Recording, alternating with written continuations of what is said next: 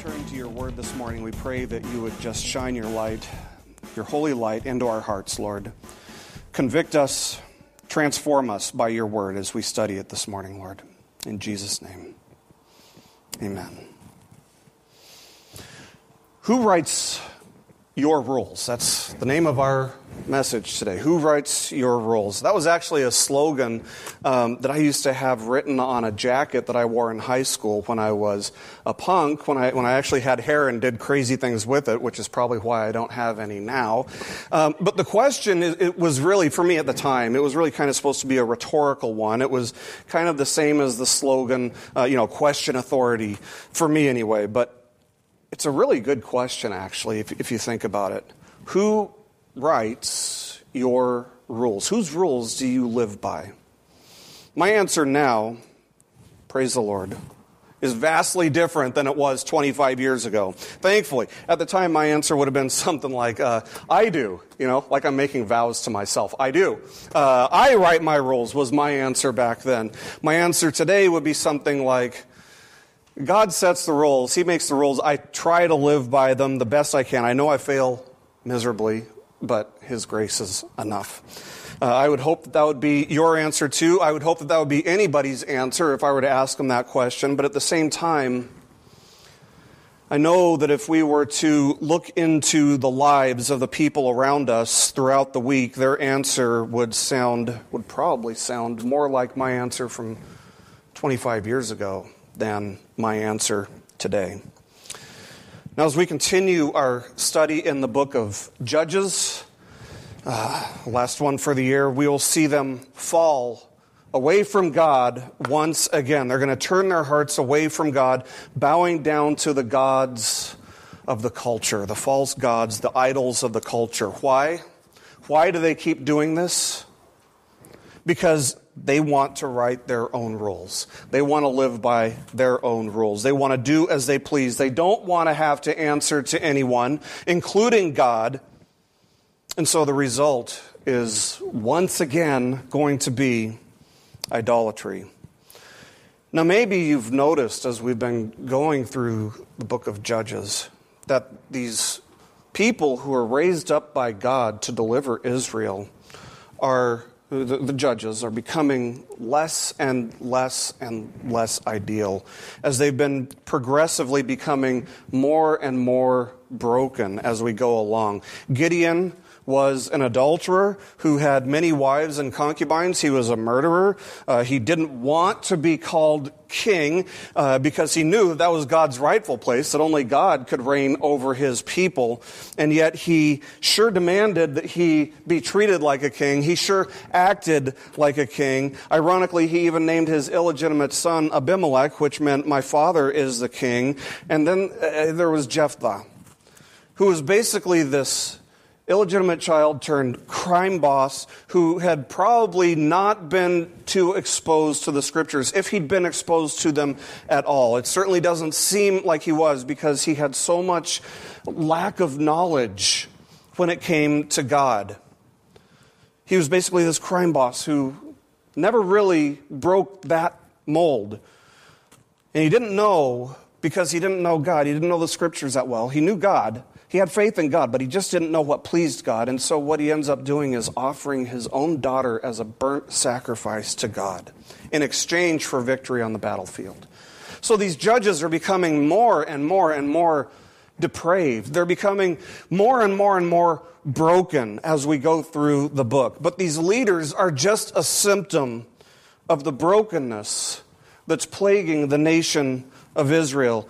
If these guys, if these people, these judges advocating godly living were the ones who were the holiest in the land, the most righteous in the land, can you imagine how bad the rest of the nation must have gotten? Now, the symptoms flared up again in the previous passage with the tribe of Ephraim coming in and threatening the life of Jephthah because they were envious of the fact that he was victorious in battle against the people who were suppressing all of God's people as a whole, the Ammonites. And so the result was civil war. They pushed a button with Jephthah and the war was on with tens of thousands of people being put to death. As we're going through the book, it's just becoming worse and worse and worse, even though God keeps raising up people. And so after the Gileadites had defeated the Ephraimites, Jephthah died just 6 years into his judging of Israel. And that leaves something of a void to be filled. And one of the things that we'll see today is that the people who God raises up to fill that void are following the same pattern. They're following just like everybody else, becoming more and more depraved. They aren't really any better than Gideon or Jephthah. Just like you have major prophets, like when you open your Bible, you find big books written by prophets like Isaiah or Jeremiah or Ezekiel, and you have minor prophets. Those are the smaller books like Joel, Obadiah, and Micah. You also have minor and major judges. Now, we've seen actually a few minor judges, just a small handful, Shamgar, Tola, and Jair. We've also seen major judges, for example, Othniel, Ehud, Gideon, Deborah, for example. So what you see between the lines is that the earliest judges, the first judges, Shamgar and Othniel, are probably the most ideal. They were the closest to being godly leaders. But as time went on, these leaders are becoming less and less ideal. They're just becoming further and further away from God. And so as the text continues, following this civil war between the Ephraimites and the Gileadites, we're introduced to some more minor judges. Let's just take a look at them one by one, starting in verse 8. After him, that is, after Jephthah, he died after 6 years. After him, Ibzan of Bethlehem judged Israel. He had 30 sons and 30 daughters he gave in marriage outside his clan. And 30 daughters he brought in from outside for his sons. And he judged Israel 7 years. Then Ibzan died and was buried at Bethlehem. Now let's just be honest. This is kind of weird. He gave 30 of his daughters to marriage to men outside of his clan, and he imports 30 women for his sons to marry from outside of his clan. In other words, what he's doing is he's creating alliances with people groups outside of his clan. He's creating alliances, political alliances with families outside of his own clan, which at the time was absolutely not the norm. He's basically using his kids as bargaining chips for political power. And many of the judges mentioned in the book of Hebrews as heroes of the faith, we've covered them, but Ibzan is one guy that's not in there. He gets 3 verses out of the entire Bible right here, and not a single one of these verses says anything positive or godly about him. And so he's a picture, he's a strong indication of just the increasing depravity, the compromise that's plaguing God's people, because there's only one way to have 60 or more children, and that's to have more than one wife, because one woman can't bear 60 children. So he has multiple wives, possibly concubines. He's just like Gideon. Remember, Gideon did the same thing. He had multiple wives. He had at least one concubine. Ibzan's living like a king. He's acting like a king. Why? Because he writes his rules. And apparently he wanted to be just like the world around him. Strangely, Jephthah, who just murdered his daughter a few verses back, Jephthah and Ibzan basically prostitutes his daughters. These are the only 2 judges whose daughters are mentioned as being a part of their story, and they follow on the heels of one another. Just an interesting side note. No other judges are even said to have had daughters, although I'm sure that some of them at least possibly did. But the tragic story of Ibzan is that he used his position as the person raised up by God to judge Israel for personal gain. He abused his position. It was all about him. He abuses his office for the sake of establishing and growing political power in his family. And what's missing? What's missing from his very short story? The same thing that was missing from Jephthah's story. No peace, no rest in the land. Now, God's not mentioned in what he did either, but we don't know. But instead, what we see is there's just a growing sense of godlessness and a growing sense of rebellion among God's people. Let's continue. Next judge. After him, Elon, the Zebulunite, judged Israel, and he judged Israel 10 years. Then Elon the Zebulunite died and was buried at Aijalon in the land of Zebulun. So this guy, he's got no legacy. He's got nothing. Nothing's really said about him. All we know is that he judged Israel for 10 years. Maybe he didn't fall into a serious sin to be remembered by, and that's why it's so short. But he apparently didn't do anything to be remembered by, anything positive to be remembered by either. He was a minor judge who lived, who led Israel in judging them, and then he died. So maybe he was just kind of your normal kind of guy. That's the conclusion that a lot of commentators reached. That's great, because God uses normal people all the time to serve him as a means of carrying out his plans, God carrying out his plans and purposes. But here's the thing. Elon didn't deliver Israel from anyone, even though, as we'll see, the nation was once again turning their hearts away from God. And there were enemies among them. The next judge, chapter 12, verses 13 to 15. After him, Abdon, the son of Hillel, the Pirathonite, judged Israel.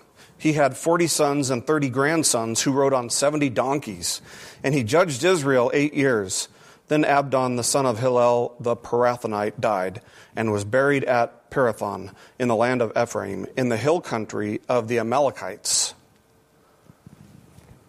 And so once again, what we see here is that we have a judge who has an enormous number of children, which, we all know what that means, right? He has a whole army of wives and concubines, and he's living like a king. Why would somebody want that many sons? Why would that even be significant? He'd want that many sons because that's his way of ensuring that his dynasty continues beyond his own years. That's what kings do. And so that's what Abdon does. That's how kings established and solidified their dynasties for generations to come after their own lives. Like Ibzan and like Gideon, he's living and acting like a king, worldly. He's remembered for the donkeys that his sons and grandsons rode on. From a Western perspective, I think, wow, what an odd thing to be remembered for. He had all these donkeys in his family. But, in all seriousness, what seems like, something that's kind of a comical side note to us, actually, coming from our Western mindset, it's actually, in an Eastern context, evidence of a type of royal power. So once again, you've got a guy who's abusing his position, using it for his own gain. Now, before we continue, there are three things that I want to make note of. First of all, this is the last of the minor, non-cyclical judges. This isn't, they don't begin and end a cycle where God's people turn away and call out to him and God rescue. That's not what the minor ones do. So this is the last one of the minor judges. Secondly, look where he gets buried. In the hill country of the Amalekites. He doesn't even get buried in his own land. The indication is that Israel's been infiltrated.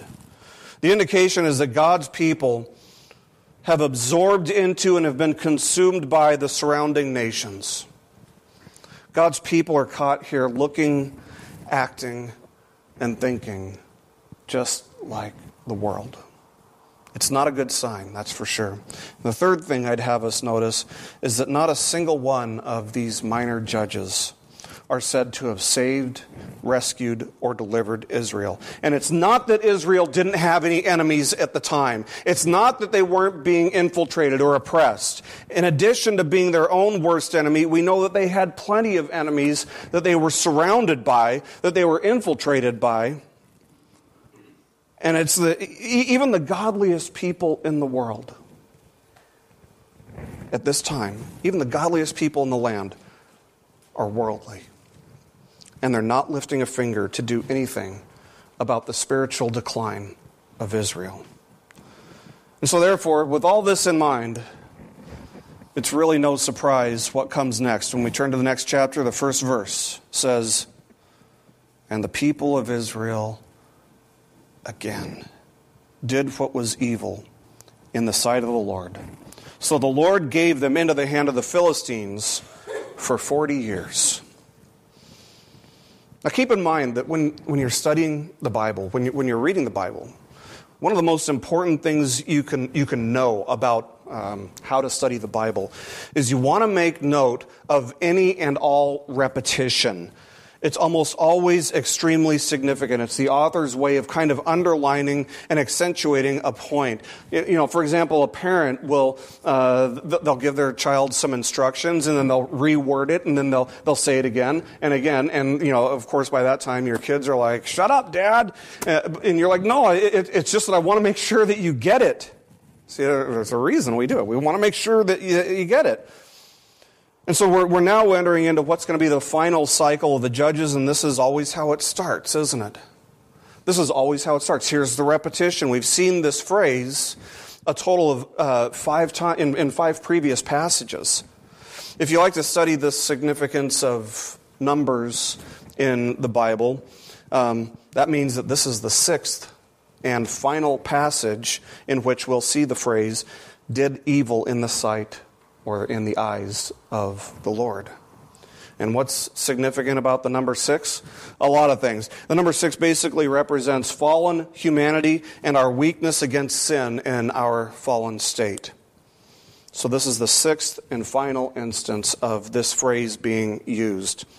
I do want to note that the book of Judges ends with a very similar phrase, however. It concludes by saying basically the same thing, but in a slightly different way. Judges 21, verse 25 says, "In those days," this is summarizing the whole book of Judges, "in those days there was no king in Israel. Everyone did what was right in his own eyes." So the author is making an extremely important point. He doesn't want us to miss what is actually the central theme of this book, which can be summed up in one very short, very succinct sentence. We don't write the rules. We don't write the rules. We don't determine individually or collectively what is right or what is morally wrong. Society as a whole doesn't determine what's morally right and what's morally wrong. The law of the land is not even the ultimate authority on what is morally right and what is morally wrong. God and God alone sovereignly determines what is right and wrong. God alone determines what is good and what is evil. And we often dismiss what a person thinks to be morally right or wrong with the phrase, to each his own. Kind of like, I like vanilla, you like chocolate. Yeah, we can just get along and just assume, everything's honky-dory. To each his own. No, not when it comes to morality. Not when it comes to good and evil. Not when it comes to sin. Only God determines what is good and evil. And it's His sovereign and holy determination that sets the boundaries and the guidelines within which we must act. Make no mistake about it. If you were to have gone, take a time machine back to Israel and ask the people during this time, if what they were doing was evil, they would have said, absolutely not. I'm doing what's good. I'm doing what everybody else is doing. I might even be better than everybody else. Of course I'm not doing anything evil. That is to say that everything that they were doing, or at least most of what they were doing, were things that they thought were perfectly good and morally upstanding. Do you think the answer would be any different if you were to ask the average American citizen today if they think that they are doing evil? Do most women who abort their babies think that they're doing something evil? No. Do most people who are fighting for homosexual rights think that they're doing something evil? To the contrary, they think they're doing something good. But let me ask this. Why did Gideon live and act like a king? Because it was right in his own eyes. Why did he have multiple wives and concubines? Because it was right in his own eyes. Why did Jephthah murder his daughter? Because it was right in his own eyes. Let's get just a little bit more general. Why did God's people, why did Israel continually worship the false gods and idols of the land? Because it was right in their own eyes. Why did the Nazis murder 6 million Jews? Because it was right in their own eyes. Why is America in such a steep moral decline right now? Why are we celebrating sin? Because it seems right in our own eyes. The truth is that our opinions about morality, about sin, are absolutely meaningless. They mean absolutely nothing. Don't think for 1 second that God will be moved by our opinions or our preferences about sin and morality. He doesn't care if the whole human race agrees or disagrees with him when it comes to calling sin, sin. Because he's the one who establishes moral boundaries, and he's the one who judges those who cross the line. Sin is a reflection. Evil is a reflection of his holy nature. It's sin or it's evil because God is holy, and he can't tolerate those types of things. And the culture will tell you, what's right and what's wrong is just arbitrary. Friends, sin is anything but arbitrary. God doesn't just sit there and say, today I think I'll just outlaw premarital sex, just to do it, just because it's something that I can do because I'm God. It's not arbitrary. The reason he sets these moral boundaries is because A, it offends him, and B, it hurts us.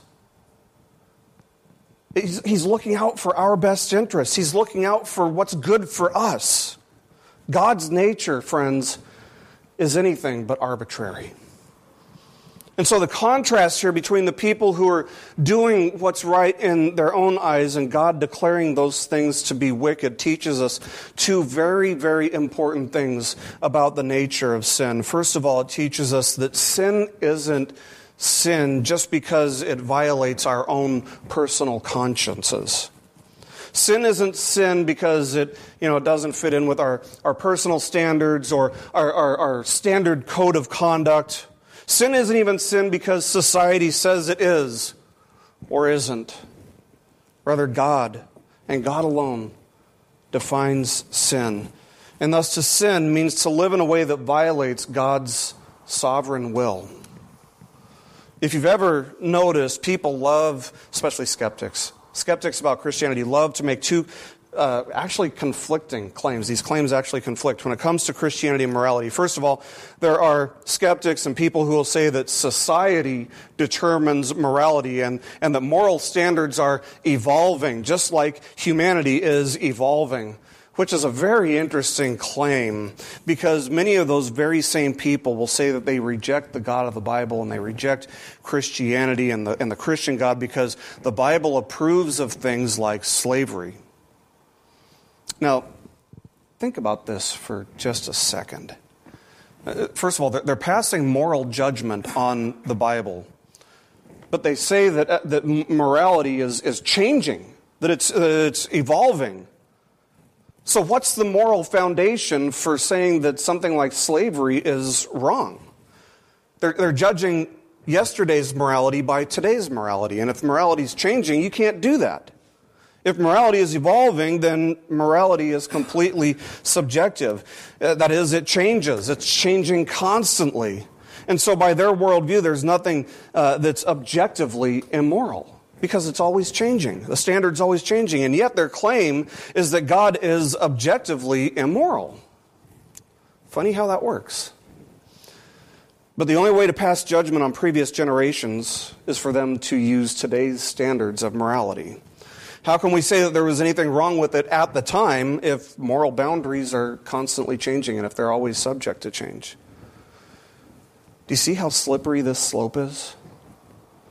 if morality is not objective, that is, if society determines what is and isn't sin, then what it really boils down to is personal opinion. Do we really think that morality is personal opinion? I mean, if there is no objective, universal definition of sin that applies to absolutely every person in every time, in every place, then it's only our opinion that somebody like Mother Teresa is more moral than Adolf Hitler and the Nazis. That it would be just our opinion. It's just our opinion that it's wrong to murder an innocent person. It's just our opinion that it would be morally better to feed a homeless person than to let them starve. Really? Is that really subjective? I don't think so. I don't think anybody really agrees with that. Common sense tells us otherwise. Is it really just our opinion? That would be the only conclusion if we're the ones who define sin. So it's a good thing that we don't. Because tomorrow it might become, perfectly moral to beat up a bald guy or something, It's a good thing that we don't define sin. God does. God's the only one who sovereignly defines sin. If good and evil are defined by what is right in my eyes, or in your eyes, or in society's eyes, common sense tells us that what you have is just anarchy. Everybody writes their own rules. Maybe what's good for one person is to go around beating people up, and you could approach him and say, "Hey, what are you doing? Why are you beating up all these people?" And his answer could be, "Hey, man, this is evolution. Survival of the fittest. Only the strong survive." See, in his eyes, he's doing something good. And now it's just his opinion against ours.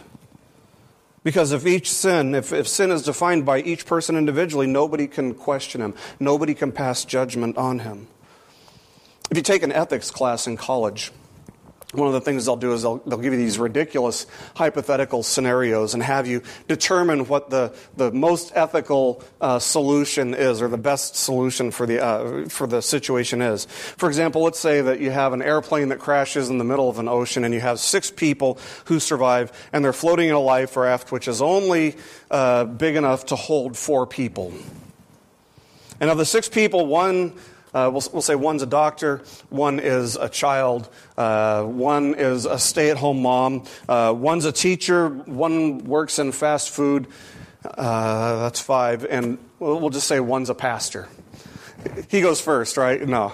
Hopefully not, but the weight of the 6 people, they keep causing the raft to dump them all into the water. They need to get down to 4 people. And so the assignment of your class will be to state your case for what the solution is, what they should do. Obviously, somebody has to jump out, and somebody's going to have to die. And then when everybody in the class has a totally different answer, they'll say, "See, morality really is all subjective." Really? Because if we determine what is truly moral or immoral, then why is there even a dilemma? I mean, somebody could say, "I don't see what the problem is." Okay, you've got 6 people on a raft. It can only hold 4. Why is that a moral dilemma? What's the ethical problem with that? Just let them all die. So, we don't determine what is or isn't immoral. It's not subjective. The truth is that each one of us individually must admit that our own eyes are an inadequate and an insufficient means of determining what is and what is not sin. The Bible's solution to the question of who determines sin is the right one. God. God is the one who sovereignly determines what is sin. And it doesn't matter what the world's best sociologists say. It doesn't matter what the world's best philosophers say. It doesn't matter if the entire culture agrees or disagrees. Sin is sin because God says so. Period. The second thing that this teaches us about sin is that sin is so deceptive. Sin is so incredibly deceptive. You and I are so easily deceived by it if we're not careful. What's our knee-jerk reaction when it comes to sin? Is it to redirect or rationalize? The book of Judges, up to this point, seems to teach us pretty clearly, demonstrate for us pretty clearly that we tend to rationalize our sin to the point of being in just complete denial about it. And it just happens so easy. The thing is, everybody instinctively knows what's right and wrong. We instinctively know that. It's actually programmed into us. God programmed us to have a default moral basis. He even programmed us to know, at least on an intellectual level, that He exists. Paul writes this in Romans chapter 1, verses 18 to 20. He says, "For the wrath of God is revealed from heaven against all ungodliness and unrighteousness of men." It's revealed. They see it. They know what's right or wrong. The wrath of God is revealed from heaven against all ungodliness and unrighteousness of men who by their unrighteousness suppress the truth. For what can be known about God is plain to them, because God has shown it to them. For His invisible attributes, namely His eternal power and divine nature, have been clearly perceived ever since the creation of the world in the things that have been made, so they are without excuse. And that might cause you to wonder, if everybody knows that God exists, why are there atheists? The answer is right here. Because in their unrighteousness, they suppress the truth. The truth that God exists, the truth that He is all-powerful, and the truth that He is perfectly holy. Everyone is born with this knowledge about God. It's evident in the world. It's evident in creation all around us. It's evident everywhere outside of us, but it's also inside of us. Paul writes in the next chapter, Romans chapter 2, verses 14 and 15. He says, "For when Gentiles who do not have the law," that is, they don't have the scriptures to tell them what's right and wrong. "For when Gentiles who do not have the law by nature do what the law requires, they are a law to themselves, even though they do not have the law. They show that the work of the law is written on their hearts, while their conscience also bears witness." The conscience. Everybody has one of those. Everybody's born with one. Everybody starts out with one. That's the signature of God written on the heart.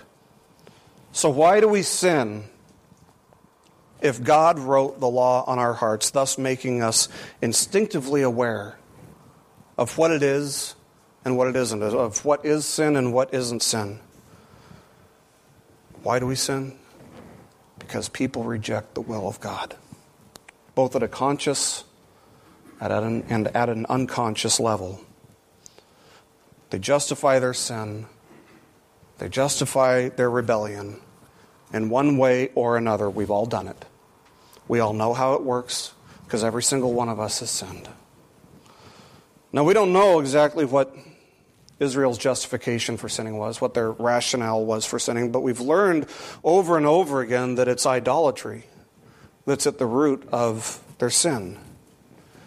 And it's the same for us. Idols aren't necessarily bad things in and of themselves, but they can be good things that become too high of a priority for us. Jesus, and Jesus alone, He's the only one who deserves to be our top priority. But what we do, because we're sinners, is we insert so many things into our lives that compete with Jesus for the proverbial throne and lordship of our hearts.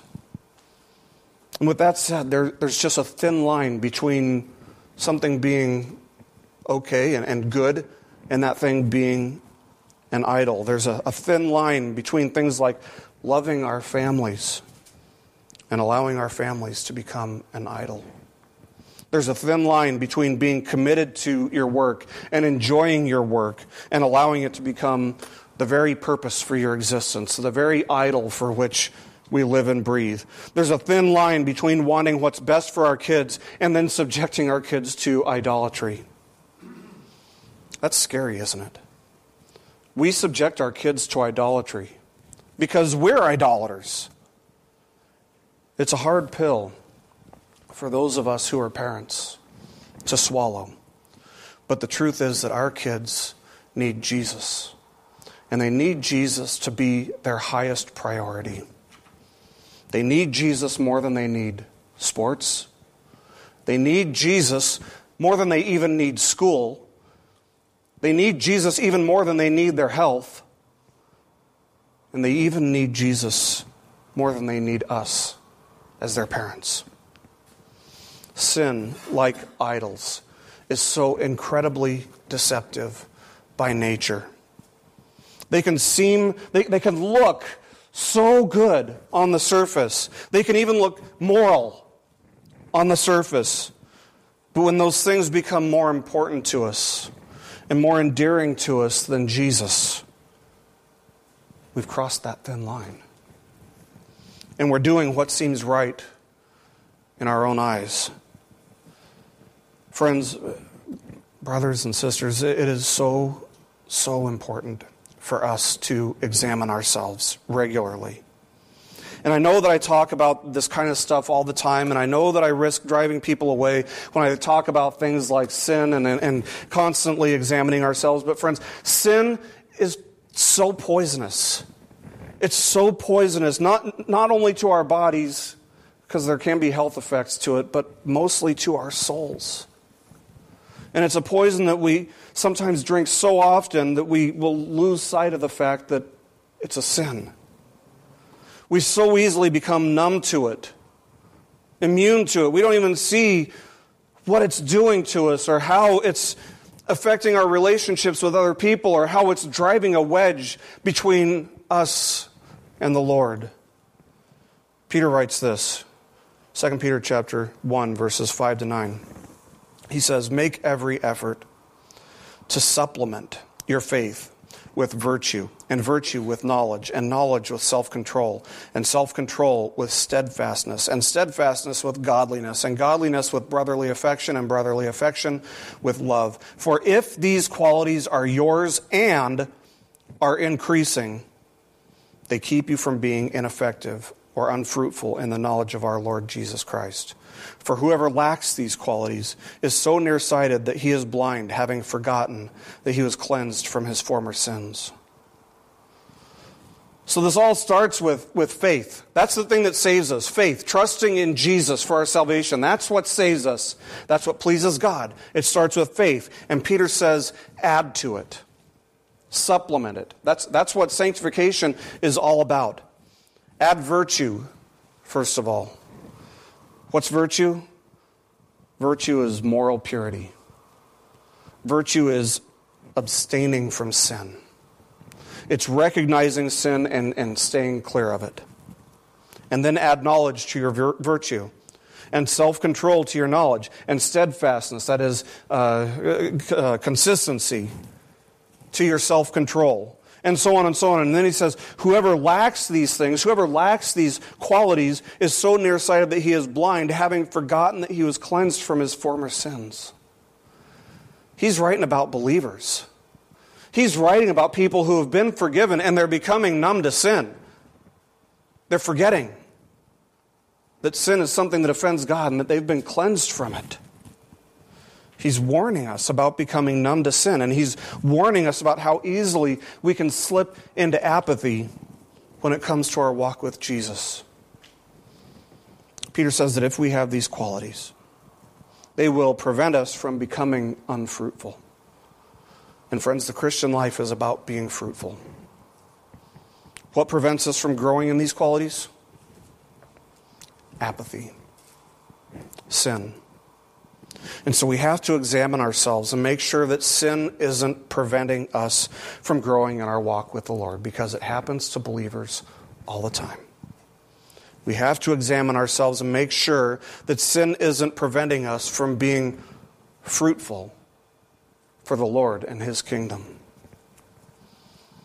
Now, the cycle that we're going to be entering into at the beginning of next year, here in the study of Judges, is the cycle in which Samson is raised up.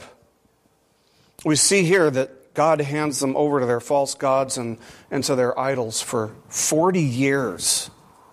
They subject themselves to oppression for about as long as I've been alive.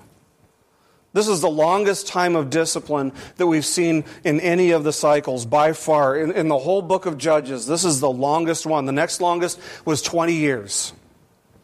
And during these 40 years, what we'll see is that not once did the people call out to God for help. The cycle's going to be different than the previous ones, where the people finally get sick of being oppressed and they cry out to God. This time they don't cry out to God. They never begged God for deliverance. They don't ask to be forgiven. There's no repentance. There's no confession of sin. They have become numb to sin. And so the lesson here is to not follow their example, but to go the opposite direction. Instead, may we constantly remember that we are saved by grace, saved by God's grace. It's our only hope. We're saved by God's grace alone, through faith alone, in Christ alone. And that's it. And that's got to be something that we just keep at the forefront of our minds. We're going to sing a song here in just a minute. And I'd ask you to take that time really to examine yourself, to reflect. Take this time to look at yourself, to look in your heart, to talk to God. Take this time to recognize the sins that may tempt you. Take this time to acknowledge any sin that may have some type of hold on you. And I'm just going to ask you to just bring it to Jesus. Just bring it before the Lord. Confess it and repent of it in the silence of your heart, because He's promised that if we confess our sins, He's faithful and just to forgive us and to cleanse us from all unrighteousness. That's an amazing promise. His grace really is amazing. Jesus truly is our greatest need. He's our rescuer. He's our redeemer. So draw closer to Him. Turn your heart more completely to Him. Every one of us has room to do that. Because when you do that, when you turn your heart more to Him, by default, you are turning further and further away from the false gods that are competing for your heart. I'm going to close with just two questions that there's no right or wrong answer. I just want you to think about as we close the service out. Again, there are no right or wrong answers here, but be honest with yourself about these things. Number one, how will you ensure in the coming week that God, that Jesus, is constantly your highest priority in life? And number two, what difference should that make in the way that you live your life? Let's pray. Father, we ask